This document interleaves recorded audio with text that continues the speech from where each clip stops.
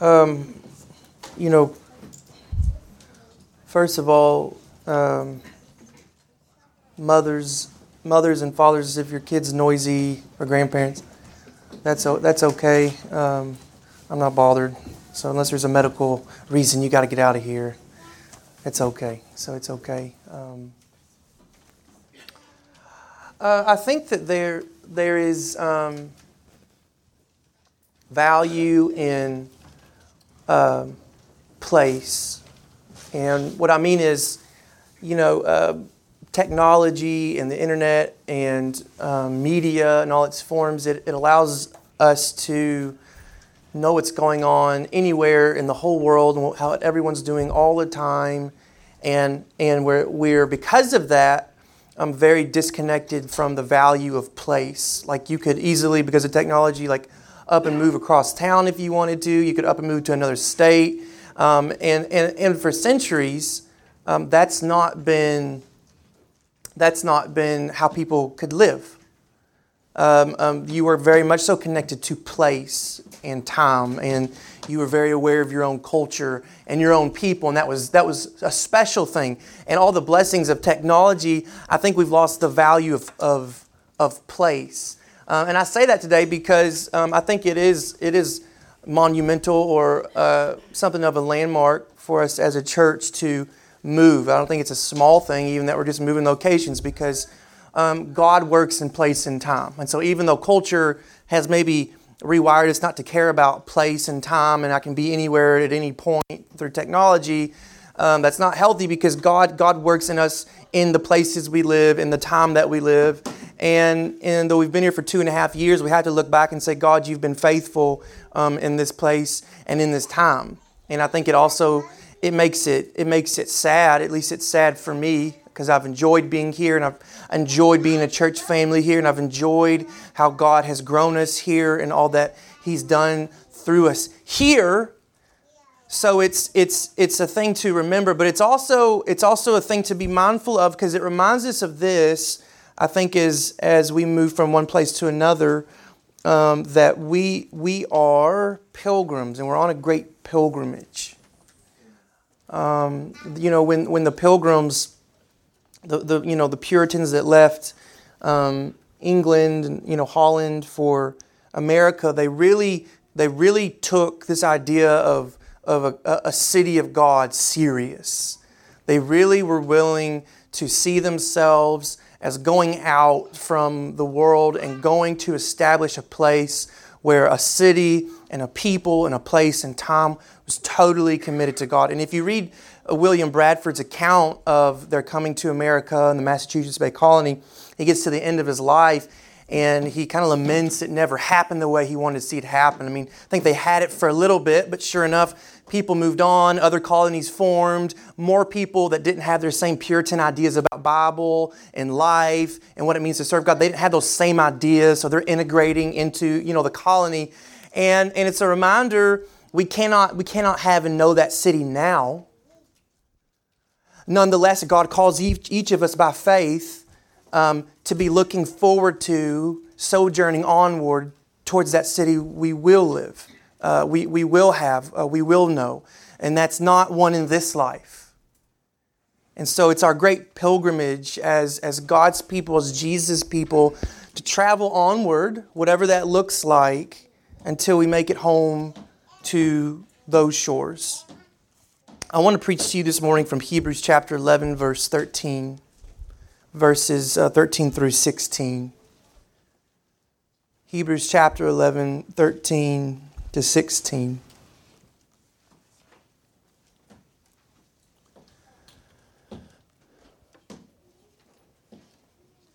The Hebrew writer says, "These all died in faith, not having received the things promised, but having seen them and greeted them from afar, and having acknowledged that they were strangers and exiles on the earth. For people who speak thus make it clear that they are seeking a homeland. And if they had been thinking of that land from which they had gone out, they would have had opportunity to return. But as it is, they desire a better country, that is a heavenly one. Therefore, God is not ashamed to be called their God, for He has prepared for them a city. He says, these all died in faith. Now, who's He talking about? He's talking about the few people, the few characters that He listed from the Old Testament. He said, these all died in faith, not having received the things promised. And He starts earlier in chapter 11 talking about Abel. He lists first Abel. And remember Abel was able to give the very best of what he had in generous amount to God, while his brother Cain was not. Abel was able to, if you let me kind of personify faith as hands, Abel had hands, spiritual hands, faith, to grasp something that he thought to be a far better treasure than what he had in this life. So we read Abel pleased God because Abel let go of the very best things he could get his physical hands on in this life. And what does Cain do? But he holds on tightly to what he has, and with a clenched fist he rips it out and, here God, here's something. You see the difference in those two brothers, don't you? So it's amazing all the way back in Genesis, we're already talking about this kind of saving faith that Jesus has come to make so explicit and so clear. And it's this faith that Abel has, that he's able to say, God, I can let go of all the good things that you've given me here because you've given me faith to hold on to a better treasure that won't fail and won't ever rust and won't ever come to nothing in a better city somewhere else. That's Abel. And then he talks about Enoch. And Enoch's that very mysterious character in the Old Testament. And we're told that Enoch was so much like God, that he so pleased God. It says that Enoch walked with God, so much so that God took Enoch up. Now that's amazing. How would you like it for it to be said? This person, their ways, their character, they're so intent and focused on being like God, being like a citizen of a city they have not yet seen or been a part of, very different from the city that they live now. They're totally different from it, and they're like God, so much so that God would just go on and take them up. You see, Enoch had faith. He believed in a better city. He believed in a better people. He believed in a better way. Then he mentions Noah. And Noah, you see Noah a lot in children's stuff and wallpaper and all this, but really there's a lot to be thought about with Noah, because here Noah is an increasingly old man, and God says to Noah, I want you to give up your best time. Right? That like the best years of someone's life. Noah, I want you to give up the next 100 years and build a big old boat. But God, I want to enjoy my my retired days. I want to enjoy those days doing what I want. And, yes, I believe in you, but that's my time. That's my life. These are my golden years, right? I mean, Noah doesn't say that. Noah spends 100 years building a boat because Noah believes by faith there's a better place, and there's a time that won't end in a better city somewhere else. And then we come to Abraham and Sarah. This is the last one that he mentions in that first bit of chapter 11. And Abraham, I think, is all those things. Like Abraham gives his best, and like Enoch, he walks with God and pleases God. And like Noah, Abraham gives up all of his time and he leaves his whole life behind, right? God says to Abraham and Sarah, go out from your people. I want you to wander around on this land the rest of your life. And even though I'm telling you that you're wandering around on this land and you're going to inherit it and it's going to be yours, you're not going to get it in your lifetime, nor is your son going to get it in his lifetime, nor is his son going to get it. And after that, I'm going to send all your people into slavery for 400 years. And when they come back from slavery, they'll only have the land for a little bit of time because they'll disobey me and I'll throw them into exile. You see, Abraham wasn't really wanting Canaan, as you and I could get on an airplane and fly to Israel. He desired that and he wanted that. Like just naturally we want, place. We want to have a heritage and that sort of thing. But what did Jesus say really about Abraham? Jesus said Abraham by faith saw Christ's day and was glad for it. In other words, Abraham believed there was a city coming, there was a place coming, there was a people coming, and it was worth far more than what he could hold on to now. Far more. The Hebrew writer says, without faith, we cannot please God. Without faith, we cannot please God. Abel by faith gave up his best. Enoch by faith walked with God. Noah by faith built a boat. Abraham and Sarah by faith went out from their own land and people. It's by faith. And it's really interesting because if you start in chapter 11, he says in verse 3, it's by faith we understand that the universe was created by the Word of God. Now that's amazing because if someone had a perfect understanding of science, they still could not come to the belief and the understanding that Jesus Christ created the whole world. There's no amount of knowledge you could get. It's only faith to believe that Jesus created the whole world out of nothing. Much more, friends, could you and I please God if we didn't have faith? Absolutely not. So it's faith to just really believe that He exists and He created everything. And it's faith to please Him. It's faith to please Him. And you know, pleasing God, it requires a death. It's not possible for you and me to be us, live as we are, with a real belief that God exists. It's one thing to say, oh yes, I believe there's some higher power out there. That's not the kind of believing he's talking about. You cannot be who you are if you really believe that there is one true God who has created the heavens and the earth. He died on a cross and He's coming back to judge the living and the dead. If you believe that, you would radically change. You would choose either, so He's got to die or I got to die. God, I'm not believing that God exists.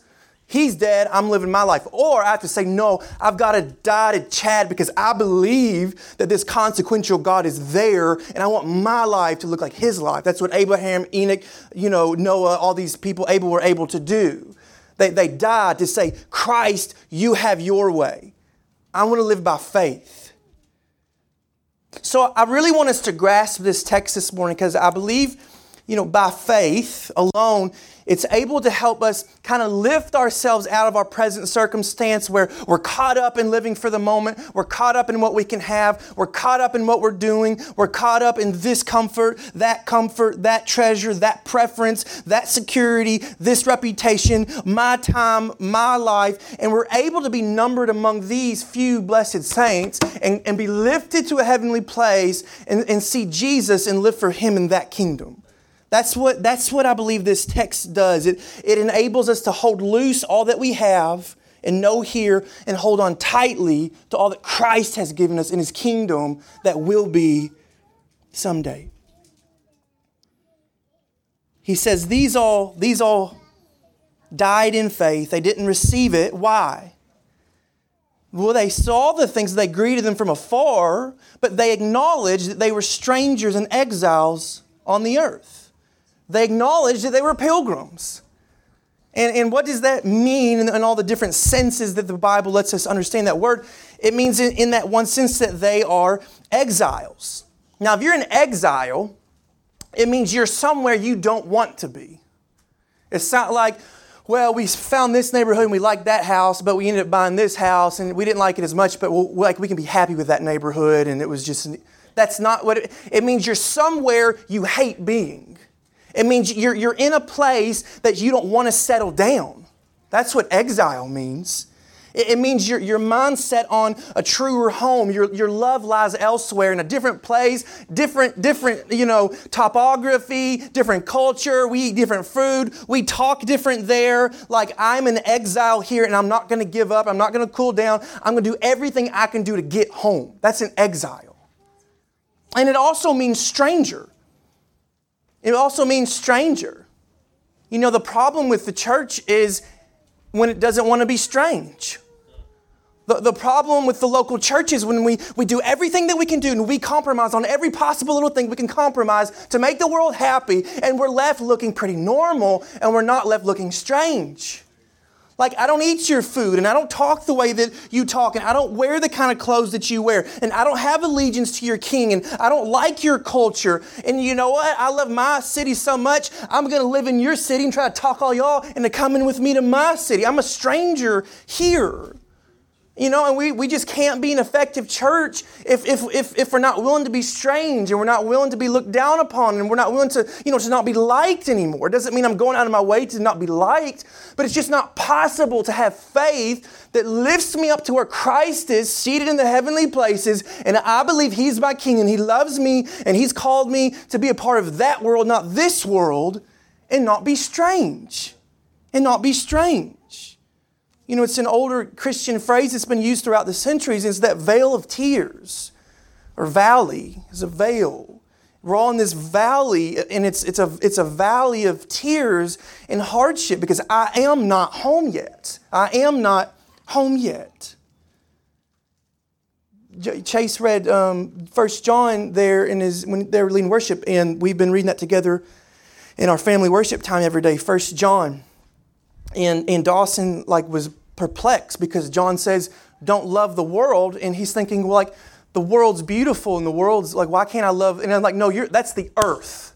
Yes, the earth is beautiful, but the world is the culture, it's the milieu, it's the thinking, it's the desires of a whole people who Paul tells us are under the authority of Satan right now. They're children of Satan, the book of Ephesians tells us. That's what we cannot love if we're truly exiles and strangers. And he says this is so because they have acknowledged that they're strangers and exiles on earth. Now, you hear that word acknowledge, it doesn't mean I acknowledge the sky is blue, I acknowledge someone's a president or a governor that I didn't vote for. I acknowledge, I know they're true. That's not at all what this acknowledge means. When he says acknowledge, it means literally, I'm willing to make an open and public declaration and confession. I'm acknowledging it. It's a declaration. I'm declaring it so everybody knows I'm a stranger. I'm an exile. I'm a sojourner. I'm on a pilgrimage. I'm on my way home, and I'm not here to stay. I'm not here to stay. So it's a whole life thing if you're really going to acknowledge you're a pilgrim. Yes, it takes my words out of my mouth, but then at the same time, it takes my actions, doesn't it? I'm not going to live this way. I'm just not going to be like the world. I'm going to follow Jesus. I'm going to treat people the way Jesus treats people. I'm going to love my family like that. I'm going to love God like that. I'm going to be sensitive to sin. I'm not going to give up on my convictions when culture tells me to. I'm going to resist my own sinful flesh when it calls me to do what I want to do. I'm just not going to compromise. I'm going to acknowledge it. I want my whole life to be lived with present discomforts and deep, hear me say this, we need these deep inner longings for the life that is to come. Do you have deep inner longings for the life that is to come? Because he says, look in verse 14, for people who speak thus, what? Make it clear. People who speak thus make it clear they're seeking a homeland. Now, if someone said they're an avid reader, and you're like, oh, what book are you reading? I'm not reading a book right now. Well, what's the last book you read? I haven't read a book in a long time, but I'm an avid reader. You'd say, you're not an avid reader. It is not at all clear you're an avid reader because your words in your life don't match up. But the Hebrew writer is able to say about Abel and Enoch and Noah and Abraham and hopefully us, they're making it clear they don't belong here, both in their words and their actions. They're consistent. So to really acknowledge, church, that we are on a pilgrimage to a heavenly home, if we really want to acknowledge that truthfully, it means you and I are acknowledging it for the long haul. There's no intermittent pilgrimage. Can you get somewhere if you stop your pilgrimage? No, you've stopped. It's not some. Abel didn't say, hey, God, I'll give you some of my best. That's not what happened. Noah didn't build half a boat. Did he? You even get to Abraham and you see Abraham waffling a little bit because they do the thing God said don't do, and Abraham has Ishmael from his, the servant, and he says to God, oh, that Ishmael might be the one. He says to God, and God says no. God says we're going to do it my way. It's going to be Sarah. She's going to give birth in 1 year. It's all faith, all my way, 100%. It's my way if you want to make your pilgrimage home to me. But it'd be so nice to do things like God's way 83% and I get to do the rest. It would be so nice to kind of bend and twist God's will a little bit, wouldn't it? But that's not acknowledging. I acknowledge I'm dead to me, and by faith I'm holding on to a better country with a better king, and I'm letting go of everything here. That's what it means, church, for us to truly seek a better homeland. Is it clear in your life? Is it clear in your life that you don't belong here? Is it clear from the way you live, the things you treasure, the things you value, that you're waiting for Jesus to take you home? For what do you long? It is for that thing that you will live. To what king are you truly surrendered? You know, in 2 Timothy chapter 4, verse 7, Paul's at the end of his life, and he's writing to Timothy, and he says, you know, I've done all this, and he says, I've kept the faith. And there's so much power in that. Like, it's an easy verse to read over. Like, I've kept the faith. You know, and I want to say to those of you who are, you've been Christians for decades, you know, you are to be, in a way that's not wrong, you are to be envied. Because you're the ones that you can look back over decades and say, wow, look how God kept me. Look at the grace that kept me believing. And you're the ones that get to, by natural causes, be in that country sooner than everybody else. Isn't it just like the world to value youth? Isn't it just like the world to want to clinch and hold on to power and fame and relevance? Where really, if we look at the Word of God, we can say, oh man, what a thing it is to grow old and grow gray. What a thing it is, because I'm getting that much closer seeing Jesus. So those of you that have been in the faith for so long, I want to say this morning, finish well. I want to say you've run such a race, and you've been through so many valleys, and you've shed so many tears, and you've had so many ailments, and you've won some fights and you've lost some fights. But guess what? Jesus is still keeping you by faith. And it's an encouragement to those of us who are younger in the faith. Look at their example. And that's the whole point why he's writing verse 11 or chapter 11. He's saying, look at this cloud of witnesses and see how God was able to keep them, and He can keep you too. Just keep on believing. Keep on believing. In verse 15, he says, now if they had been thinking of that land from which they had gone out, they would have had opportunity to return. And how true is that? How true is that? How true is it for you and I in the year 2022 that everything is, again, back to technology, these little things, devices we keep in our pockets, and just the comforts we're afforded, and the way that we can choose to live. How easy it is for you and I just to take a pit stop or a permanent pit stop on our pilgrimage home. How easy it is just to turn the knob down and live for Christ, when it's comfortable. How easy it is to lose a fire for Jesus. How easy it would be to live for pleasures and comforts and self. And your own sinful flesh, you can't even get away from that thing. I mean, it's with you 24 hours a day. So you and I, if we're going to be like them, and we know the opportunity to give up on Jesus, it's literally available to you 24 hours a day. I've got to constantly then keep my heart, my mind fixed on Jesus, that the author and perfecter of my faith would constantly be feeding and growing and nourishing my soul, so that the beauties and the wonders and the glories of heaven that is to come keep me desiring and believing, as bad as I want to give up in the now. So guard your heart. So fix your mind on Jesus Christ. So drink from the well that is available to you. I've been meeting with Wesley and Jordan on Wednesdays, and we've been going through 1 Peter, and it's been such a wonderful reminder of these things, because in 1 Peter, he says, according to God's great mercy, He has kept us to be born again to a living hope through the resurrection of Jesus from the dead, to an inheritance that is imperishable, it's undefiled, and it's unfading. It's kept in heaven for you, who by God's power, think about it, you're being guarded through faith for a salvation to be revealed in the last time. In this you rejoice, though now for a little while if necessary, you've been grieved by various trials, so that, why? He says, so that the tested genuineness of your faith, more precious than gold, though it's tested by fire, is found to result in the praise and glory and honor at the revelation of Jesus.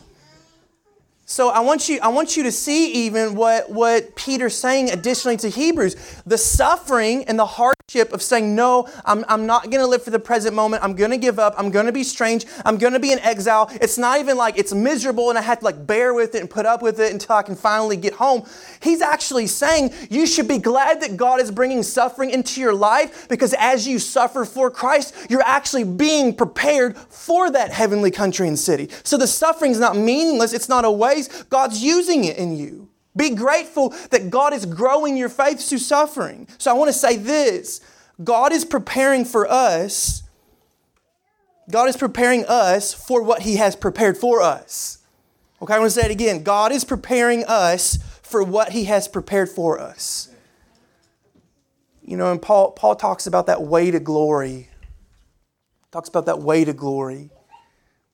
And I don't think that text belittles our suffering. It doesn't belittle Sue's suffering when she, has pneumonia and is near death. It doesn't belittle Lawton's fears that maybe, am I going to lose my wife? It doesn't belittle, persecution of Nigerians. It doesn't, belittle what ailments and battles and sin struggles you and I face. It doesn't belittle it at all. It just wants to remind you, the deepest valley of suffering and sorrow you've known, the weight of glory is going to be so much heavier. It's not saying, oh, it doesn't matter because it's just saying, hey, as bad as it is, by faith believe this. When you come into Christ's kingdom, the weight of the beauty, the majesty, the joy of God, it's going to be like you can't even remember all that stuff. Like C.S. Lewis says, it's all going to become untrue in that moment because the weight of glory is going to be so heavy. This is the Israelites' problem in Egypt, or coming out of Egypt. These people, though they have seen God and though they have known God's great power and grace and they've known what a wonderful God they have, they say this in the desert, oh, let's just go back to Egypt because at least we had food there. Let's just go back. I mean, we had carved out some life. No, it was a pretty miserable existence, but we had gotten used to it. You see, what were they doing? They were desiring those things that they could touch. They were desiring the things that they could smell and see. And even though there was no life in it, and though it was literally slavery, they're saying, I'll just settle for that. But see, our Hebrew writer says to us this morning, won't you enter the hall of faith with these other people who can be lifted out of their physical senses and by faith hold on to a far better place, a far better country? Or like the man says to Jesus, I believe, help my unbelief. I believe, but help my unbelief. God is faithful to us, friends, even when we stray. And Peter couldn't write his epistles and give us any hope if that wasn't true, because we can read of Peter's straying, but what has Peter found and what did Peter say in that passage? He says that your faith is being guarded by the power of God. So if you need any motivation to keep going, however long you've been sitting on the side of the road in your pilgrimage and wasting your time on pleasures and wasting your time on sin and wasting your time on you, he says, guess what? If you believe, you're being guarded by the power of God, and that power will sustain your faith through everything. So you can keep going and you can keep believing and you can keep running again, and we can keep doing that as a church because God's power is keeping our faith. What a wonderful truth and promise for us in any season. It's not about, I'm going to try harder to believe harder. No, believe that God is powerful to keep you believing. That is a freeing thing. That is a powerful truth for you. There's a better country. And it says that the city, God didn't hire out contractors. There's no inflation on wood prices where God is. It says that there's this city in the hands of God, not the hands of men, have built it. Well, and there's this city where Jesus reigns and rules. And there's this city where nothing decays. Not buildings, not people. There's no natural disasters. There's this city. There's this country. And it lasts, and it's good, and it's beautiful, and it's true. On Tuesday mornings at the Pregnancy Center, I serve with this lady, and we pray every morning together, and she prays that every morning, and so I've adopted it because I love it. She says, Lord, help us say today to these people we meet something that's good, beautiful, and true. And I think, and I know what she means, like, who is good, beautiful, and true? Jesus. So Lord, I want to live a life while I'm away from your good, true, beautiful city as someone who is a member of that good and beautiful and true city now. That's what I want to do. You know, you think about Russia and Ukraine. You and I are Americans, right? And so we don't fear for our borders. Like, oh, man, Canada's pushing in. Are we going to, like, we've just never had to experience something like that. And I think maybe we lose the power of what really nations for thousands of years have always experienced. It's nation against nation. We're fighting to see who can get, just a constant land war. And think about it's like a Ukrainian. It's like, what's happening right now? Is Russia going to take back over? Am I going to lose my country? There's so much beauty and power in us going. There's a country that its walls are never going to be broken down. And even if we read in Revelation, it says the gates are open always, which means, hey, there's no chance of invasion. We just leave the gates open here. So I say to us this morning, if you're a senior saint or you're a young saint, keep believing. Keep believing. Because you know who has died, who did this, who said, you know what? I'm going to die completely to self. I'm going to live by faith in God. I'm going to live for a city that can't be seen with eyes. You know who did that? Jesus. Jesus did this better than anyone in the Hall of Faith. Jesus died. He said, Father, not my will, but your will. And what does the Scripture tell us? Jesus, because He lived and He died and He rose again perfectly according to the will of Father, He was raised up. He was ascended to the right hand of God. He inherited what belonged to Him. And we can every knee bow and every tongue confess, man, this Jesus is Lord. And I want His Spirit in me. And by faith, I'm being kept by what Christ has accomplished. And because Christ did what Christ did, I can do what I need to do according to the will of God. So I don't know if God will ever give us our own physical building. I want it. Like, that'd be nice. But if God does, I hope it doesn't become something it shouldn't be. I hope we never forget, friends, that you and I were pilgrims. We're pilgrims and we're on our way home to somewhere far better. Somewhere far better. Let me ask you just individually, what do you need to let loose this morning? It's hard to travel when you're bogged down with a bunch of bags, isn't it?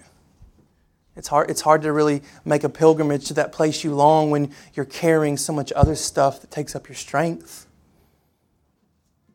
It's hard to travel when you refuse to leave a place. You ever try that? It doesn't work. I've got to get up and I've got to leave the place and I've got to leave the stuff. But there's this grace in it. None of us are on our own. There's the grace of togetherness. There's the grace of being with God's people. There's the grace of Paul saying, pray for one another, love one another, teach one another, bear one another's burdens. If someone's sinning and they're not doing it, what's he say? Restore them gently.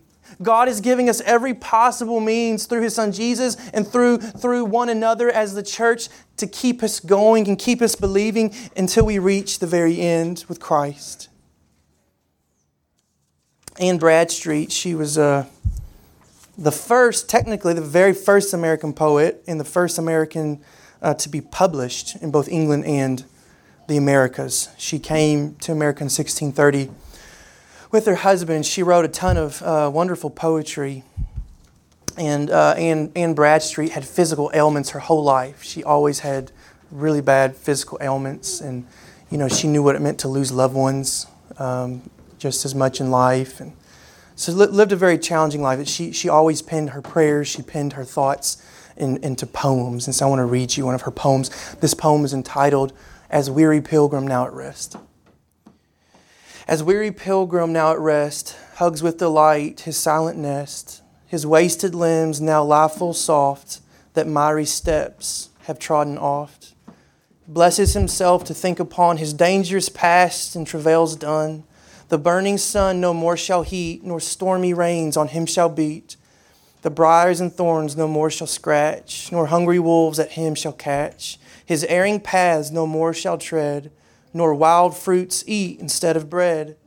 For waters cold he doth not long, for thirst no more shall parch his tongue. Nor rugged stones his feet shall gall, nor stumps nor rocks cause him to fall. All cares and fears he bids farewell, and means in safety now to dwell. A pilgrim I on earth perplexed, with sins, with cares and sorrows vexed, by age and pains brought to decay, in my clay house smouldering away. Oh, how I long to be at rest, and soar on high among the blessed.